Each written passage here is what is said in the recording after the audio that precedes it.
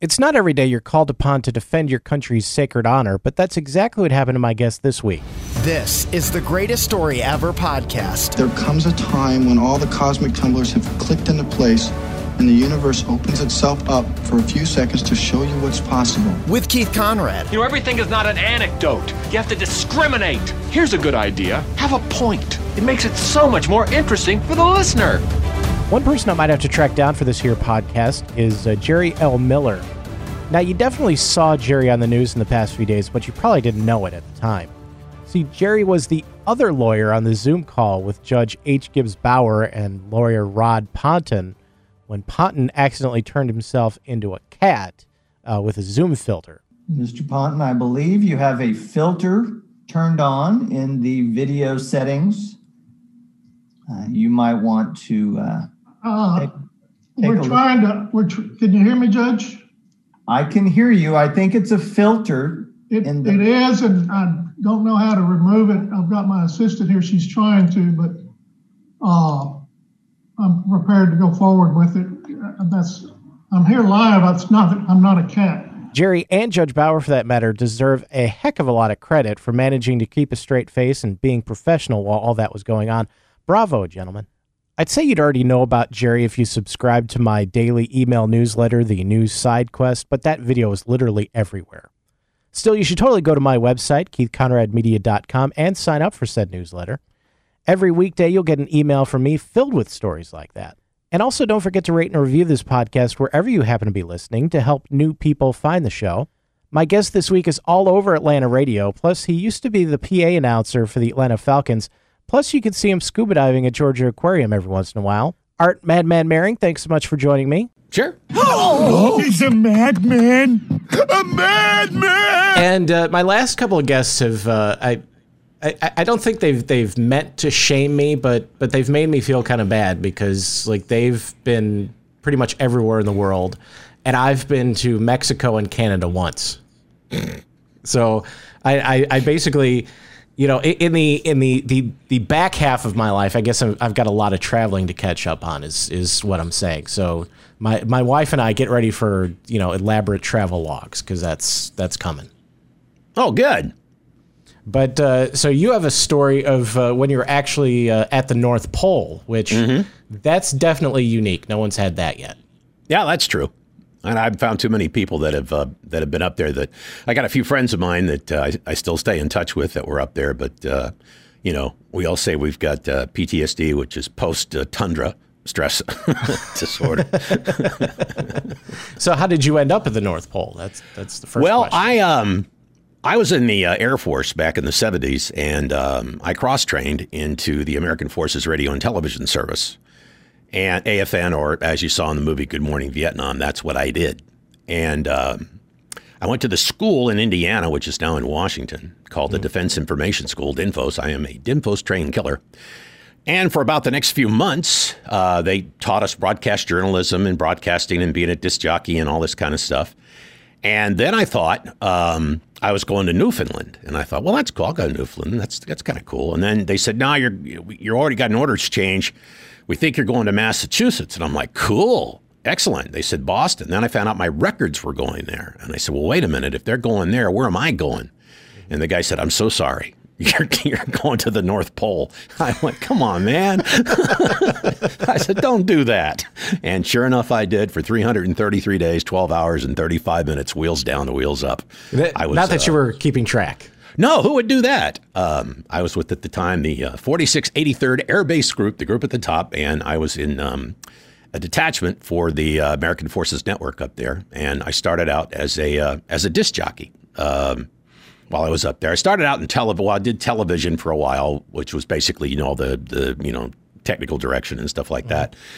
And then I went upstairs, and we were like the only one of the few 2-story buildings on the base. And I went. Well, now wait a minute. How many people are actually at the North Pole that you actually need armed forces radio and television? It's a good question. There was actually this is what we had. We had basically 1,000 people. Oh, and wow. Out of that 1,000, it was 997 men and 3 women. I bet that worked out well. Well, I'm telling you, they made a lot of money. So I'm not going to say anything else. I'm just saying, they did very well for themselves. As a matter of fact, you're allowed to take one leave while you're up there. And we had one, her name was, I believe it was Mitzi. And she was, at the time, a civilian employee with RCA. And she, I told my CO, I said, when Mitzi starts looking good to me, she was in her 60s at the time, and I was in my 20s. I said, when she starts looking good to me, I'm gonna get out of here and take a leave. And he goes, okay. So one day Mitzi comes into the chow hall, and I looked at my buddies and I went, for 66 years old, she ain't looking too bad. And they looked at me and I went, I'll be right back. I went over to my CO's office. He looked up at me and he said, what do you need, man? And I said, Mitzi's looking good to me. Didn't say a word, reached at his desk and he goes, first available aircraft? So I went home for about 30 days, then came back. And that's when it was in the dark season. I was trying to make sure I got out there anyway, because 24 hours of daylight's fun, but 24 hours of darkness is not good. It's just not now, good. did the 330-ish days, did that count your 30 days of leave? Is that no? separate? That's without the leave. Oh, okay, that's total time. Okay. Total time. You got to do a 12-month tour up there. It's called a remote isolated tour of duty, and we played all kinds of music. At the time I started out in country music, and then I sold my soul to rock and roll just before I left to come home. When I did a marathon, I stayed on the air for 126 and a half hours to raise money for the Greenlandic Christmas, which is called Juleman. Mm-hmm. And in doing so, I was doing a combination of radio and TV. And in doing so, the money that we raise is then used to buy presents for the Eskimo kids up on the ice. And a guy dressed in Santa Claus gets in the back of a C-130, and they fly up to these even remoter if that's a word, even more remote locations. And the kids come out, and Santa pushes presents out the back door of the C-130 as they're flying, because they're so cold up there, they don't want to land and turn the engines off because they're afraid the props will freeze. Now, my question would be: Do the Eskimo kids that are obviously even remoter, as you said? Yes, I do. Do they even know who Santa Claus is, or is it just, hey, absolutely. Look, there's a fat guy pushing presents out of a plane? No, they absolutely know. It's so cool up there. I mean, that's just one of the coolest things in the world when you get involved in Juleman. That these little kids just light up. I mean, they just light up when that's like anywhere in the world. It's just amazing. I'm a diver, scuba diver at the Georgia Aquarium, and I'll dress up as what we call Scuba Claus during the season. Mm-hmm. And we come down there, and the kids, I don't care who they are. I've seen little kids in burqas. I've seen, all kinds of kids, and they just light up. When you show up, there's Santa underwater swimming around, and they can't wait to meet him. So it's kind of, Santa's kind of a universal peacemaker, I guess. And that's what they do. They used to do it. I don't know. I don't know if they still do it up there every year or not, but I know I did. The Canadians had a post way up north of us, actually 400 miles north of us. We were 700, and I think it was 725 or 750 miles north of the Arctic Circle. Mm-hmm. So now, not to get on too much of a sidetrack here, but when you do Scuba Claus, mm-hmm. Do you have to use like a different suit each time? Does it get like ruined after it's been in the water, or do you keep no. The aquarium actually has a custom Scuba Claus suit made. It's a wetsuit, but it's made to look like Santa Claus's clothes. And you have a beard, and you have the hat, and you're wearing a full face mask. And you have the beard around the mask and the regulator. And then you have your hat on top. And then you have this huge 5mm Santa Claus wetsuit. And then you have these things that go over your fins that kind of make it almost look like boots. And then you put your gloves on and all that kind of stuff. White gloves we have, which is really cool. And the funny part is with the little critters in the habitat, with that beard, they're like, oh, cool, look at this. It's something new to swim in. And you always got these animals up in your beard. You're going, get away. Now, so you would think that since you were 700-ish miles north of the Arctic Circle, you would have been, pretty far away from any international incidents, but you actually did have an incident with the Canadians. Oh, well, the Canadians, I thought you were talking about another one. We had actually, we put the whole United States on a DEFCON, I think it was a DEFCON 2 or 3. Some idiot kid up there, we're all idiot kids, but some idiot kid up there got the code.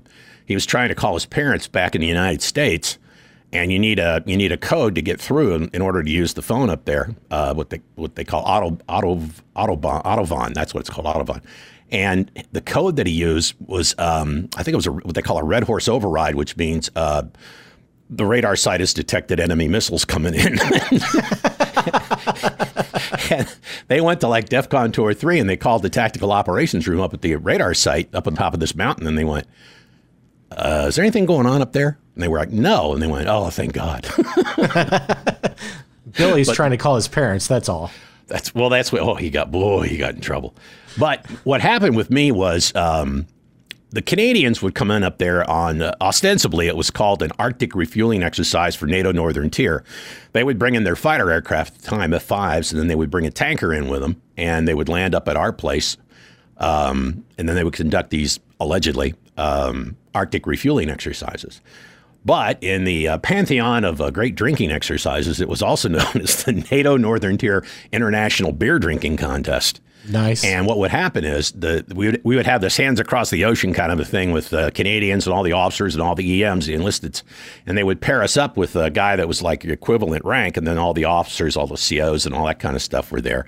And we would have this big long table in the NCO club, I believe it was, and we would have this big dinner, and we'd toast each other, and here's to Canada, here's the U.S., all that kind of stuff. That's fun. And then the officers would go away, and all the EMs were like, okay, we got business. And we would go to the barracks bar called the Long Branch Saloon, which was in my barracks. And we'd go in there and we'd start drinking. And the whole thing was like, who's better, Canadians or Americans, you know? Mm-hmm. So there's a lot of USA going on. Well, I went to bed, and because I had to get up in the morning and do a show, and because I was doing morning radio at the time. And I said, Mom, I'm done. I'm going, you know? And I said goodnight. And I was dead of night. I was sleeping, and boom, boom, boom, boom on my door. And I'm like, oh, my God, what the hell's going on? So I go to the door, and I open it up, and it's one of the guys going, get up here. I went, what's going on? He said, you need to get to Long Branch. I went, oh, come on, man. He says, no, you got to get up there. And I said, what's going on? He says, we got the Canadians on the ropes. They don't believe you know how to shoot a beer. Now, I'm sure you remember about shooting a beer, you know, where you punch a hole in the side and open up the top, and it shoots the beer down. Oh, yeah. Yeah, shooting beers. So I used to do that in the barracks bar just for kicks. And the guys are all like, that's really cool, man, because I could drain a beer in like 2 seconds. Mm-hmm. And they're like, well, that's really cool. And I said, okay. And so they're up there going, come on, man, you're going to be our, you're going to be our ace in the hole. And I'm like, oh, dear God, no. And I went upstairs and to the barracks bar. And there's this Canadian looking at me, and he's going, you can't drink a beer in 2 seconds. And I go, yes, I can. And he goes, no, you can't. I said, yeah, I can. And so we got in. I popped the first one, and I did it in about 2 seconds. And they said, that's amazing. They said, go get our guy. Here comes this other Canuck, and he's like, he can drain a beer in like a second and a half. But basically what he did is he took the whole mug and put it in his mouth and then just threw it down his throat. You know, you've seen that too, probably. Oh, yeah. I'm sure you've read about it in some body books, but you yourself never participated in such an act up there. You know, I've seen documentaries on the Discovery Channel mostly. Yeah, but never partaken, obviously. I shot a beer one time in high school on a first floor balcony, and when I shot it, I threw my head back, and next thing I know, I saw my feet over my head, and I went, well, this is interesting. And I went off the balcony and hit the ground. And I got up, and I went, well, that was fun. So anyway, I go to shoot a beer, and that's what we did. We were doing like best 3 out of 5 or something like that. And, you know, I did a personal best of about 1 3/4 seconds, and he's doing them in about 1.5 seconds to 2 seconds, and they claim victory and we claim victory. In the meantime, I got to get up in about 2 or 3 hours, and I'm hammered. I mean, I am jack-hammered drunk. Mm-hmm. And I'm like going, oh, this is not going to work. You're making phone calls on the red phone. Oh, yeah. You just don't know what's going on. Oh, I had no idea. So I went downstairs. I went and got my parka. And I went downstairs, and we were having a wind was coming down off the glacier. What's so great about it, Great Greenland Glacier, we were in a horseshoe canyon, and this blazing wind was coming down through the canyon, and the temperature outside, with the wind was over 100 degrees below zero. And I stepped outside and I was completely zipped up. I'm just jackhammered and I'm like, oh dear God. And all I did was the fox fur parkas, and I could you could barely see out because you have, in that kind of a wind, you really can't do anything. Mm-hmm. You can't have it touch flesh. And I unzipped it about an inch and a half and opened it up, and I felt like a million little needles just stung me right in the face. Basically, I was at about 130 below zero with the wind chill, and it just hit me in the head. And believe it or not, sobered me right up. I could see that sobering you right up. Yeah, that makes sense. And I was like, well, heck, I can go up and do another round. Now that I know this. It's like, guys, you got to try this. So what happened was, the funny part about all of this now is that towards the end of my tour of duty, as I picked up an assignment, like you were talking about traveling. Well, I was about to go behind the Berlin Wall. They were sending me to West Berlin, Germany. Mm-hmm. And from the North Pole, and I was starting to think, I don't think they want me associating with human beings for some reason, because they keep sticking me in weird places.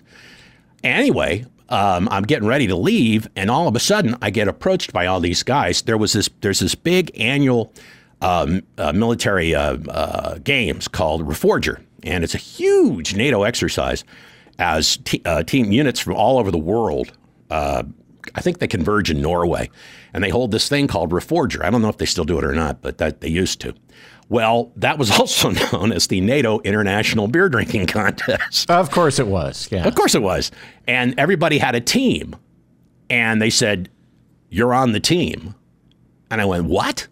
And they said, we want you to go to Norway with us for Reforger. And I said, I'm a disc jockey. And they said, don't worry about it. We'll figure something out. And I'm like, okay. So the thing was, I get first available aircraft to go home. Now, you got to understand, I've been up on the ice for about a year. I've had one 30-day leave. I want to go home desperately, But at the same time, I was honored to be able to go to Norway and take part in the NATO International Beer Drinking Contest. So I'm down there. It's like being picked for the Olympics. You can't say no to something like that. Well, here's the point. Exactly. So I'm sitting there with my CO going, is there any way you can delay my orders? Because, orders say you got to go on a certain date, right? Mm-hmm. And I said, is there any way you could delay my orders so I can take the ride over to Norway and compete in the NATO International Beer Drinking Contest? So they basically looked at me and they said, you got a choice. You can go and do that, and it's about a week or two long. And then they said, you can come back here, and we can't guarantee exactly when you'll leave again, but it might be up to 3 months, and you might get your orders redlined. Or go home. And I went, oh, Lord. And I said, wait a minute, you mean I got to come back up here for another 3 months or so? And they said, yeah, we have to extend your tour. I'm like, I'll go home. So I got first available aircraft. Anyway, long story short there, they told me when I left, this happened every tour of duty I ever had. You're not allowed to leave under your own power. So when they put me on the cargo plane, it was a C-141 Starlifter, I was not in control of my faculties. I got on that plane, and you don't have seats in the C-141. We had the jump seats, which is basically just these it was like a cocoon, and I literally swung in this cocoon for about a 6-hour ride back down to New Jersey. And I think I was home for 2 days when I looked at my mom and I went, you're just not going to believe the last couple of weeks. So obviously going to the North Pole wouldn't have been your first choice as far as assignments, but I mean, no. you came out of it with some good life experiences, so that was good. Oh, I re-enlisted up there, and I was the tradition is you can re-enlist anywhere you want. So I kicked my CO out of his office, the colonel up there, and he was an old Thunderbird pilot, Colonel Brenner, just greatest guy in the world. He just always sit there and I'd say something, he'd start going. Sergeant Mehring. I don't know where you get that stuff. That was Colonel Brenner.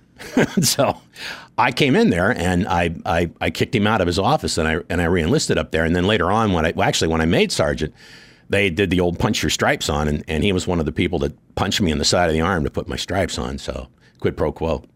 Nice. Yeah. Well, thanks so much for sharing your story, Art. Yeah, you're more than welcome. I want you to know there were people up there that were standing by at all times to, protect the free world from a Russian missile invasion. But all we ever did was go outside at night and stick our hands up in the air and give giant fingers to the satellites coming over. But there were plenty of people trying to defend the free world, but they also had plenty of downtime, so they had to do something. Well, yeah, and the thing is, you can't go outside and play. They wouldn't let you go skiing. You couldn't go hike. You don't want to go hiking because up there you would see this pristine field of snow, but it could be hiding about a 1,000 or 2,000 foot deep canyon, and you didn't know. Yeah. And you could try and climb the rocks and stuff like that. But the other problem you had to worry about in some parts of the base, especially on the other side of the canyon walls, was you had to worry about polar bears and just getting yourself lost or getting out there where it was so cold and then not being able to come back and, turning into an icicle. Well, I'm glad you made it out, and Thanks, I'm man. sorry you didn't get to represent the U.S. in the NATO drinking contest twice. Well, if you ever have another show, I'll tell you about the time that I represented the United States Air Force against the United States Special Forces in Berlin. Whew, and that was tequila. If you think you can top Art's story from the top of the world, shoot me an email at greateststoryeverpodcast@gmail.com. Gabatron?